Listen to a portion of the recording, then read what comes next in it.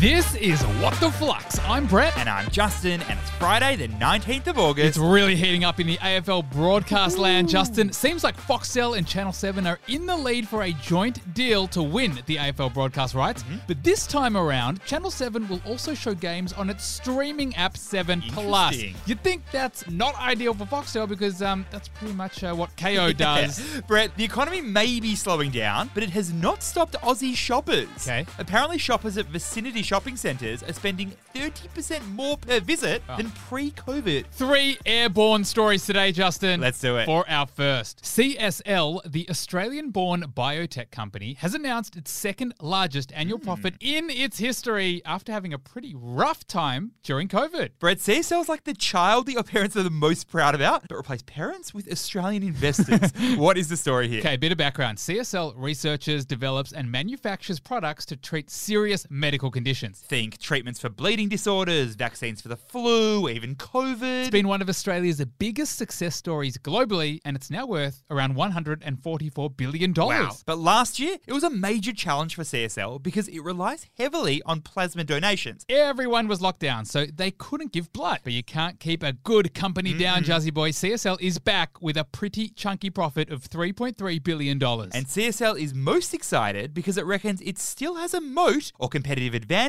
around flu vaccines, around plasma, and now iron deficiencies too.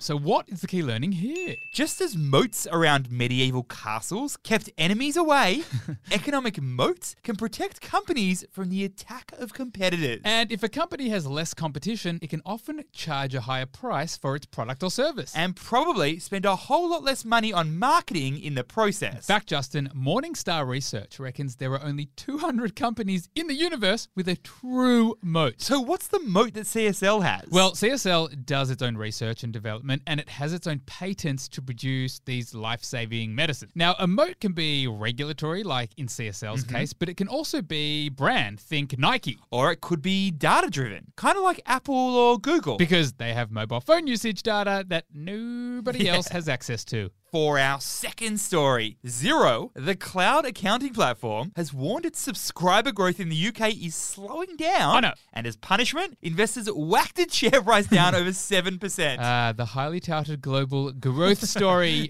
What is happening here? Okay, so Xero is the accounting software platform that was founded back in 2006 in New Zealand. Its plan was to take on the big dogs of the accounting world. That'd be MYOB and Quicken at the time. Now, their differentiation was that they were in the cloud rather than on everyone's computers via, remember CD-ROM?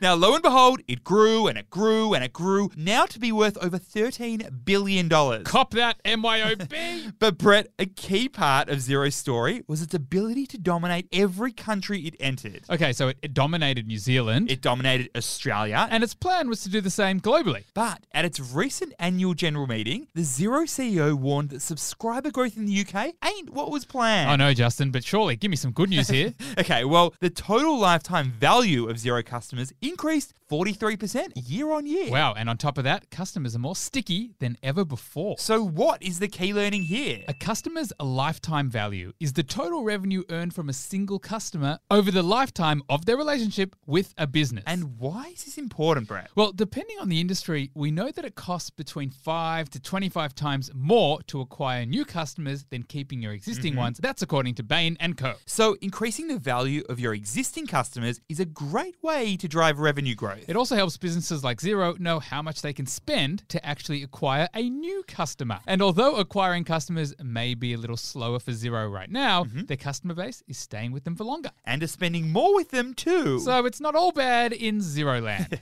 For our third and final story, Amazon is launching a new feature internally, and this feature seems eerily similar to another company by the name of TikTok. Oh my, there are more replicas of TikTok than Gucci bags in Bali. What is happening here? Okay, so we all know the enormous success that TikTok has been able to achieve over the last 2 to 3 years. Get this, TikTok has around 1 billion monthly users. That's crazy. And the average time spent on TikTok is around 52 minutes per day. So Facebook and Insta, Twitter, Snapchat, Pinterest, LinkedIn, YouTube, Spotify, and Netflix, they're all very jealous. And they've all launched their own version of TikTok. And if that wasn't enough, Amazon is testing a a new photo and video feed named Inspire. More like inspired by TikTok.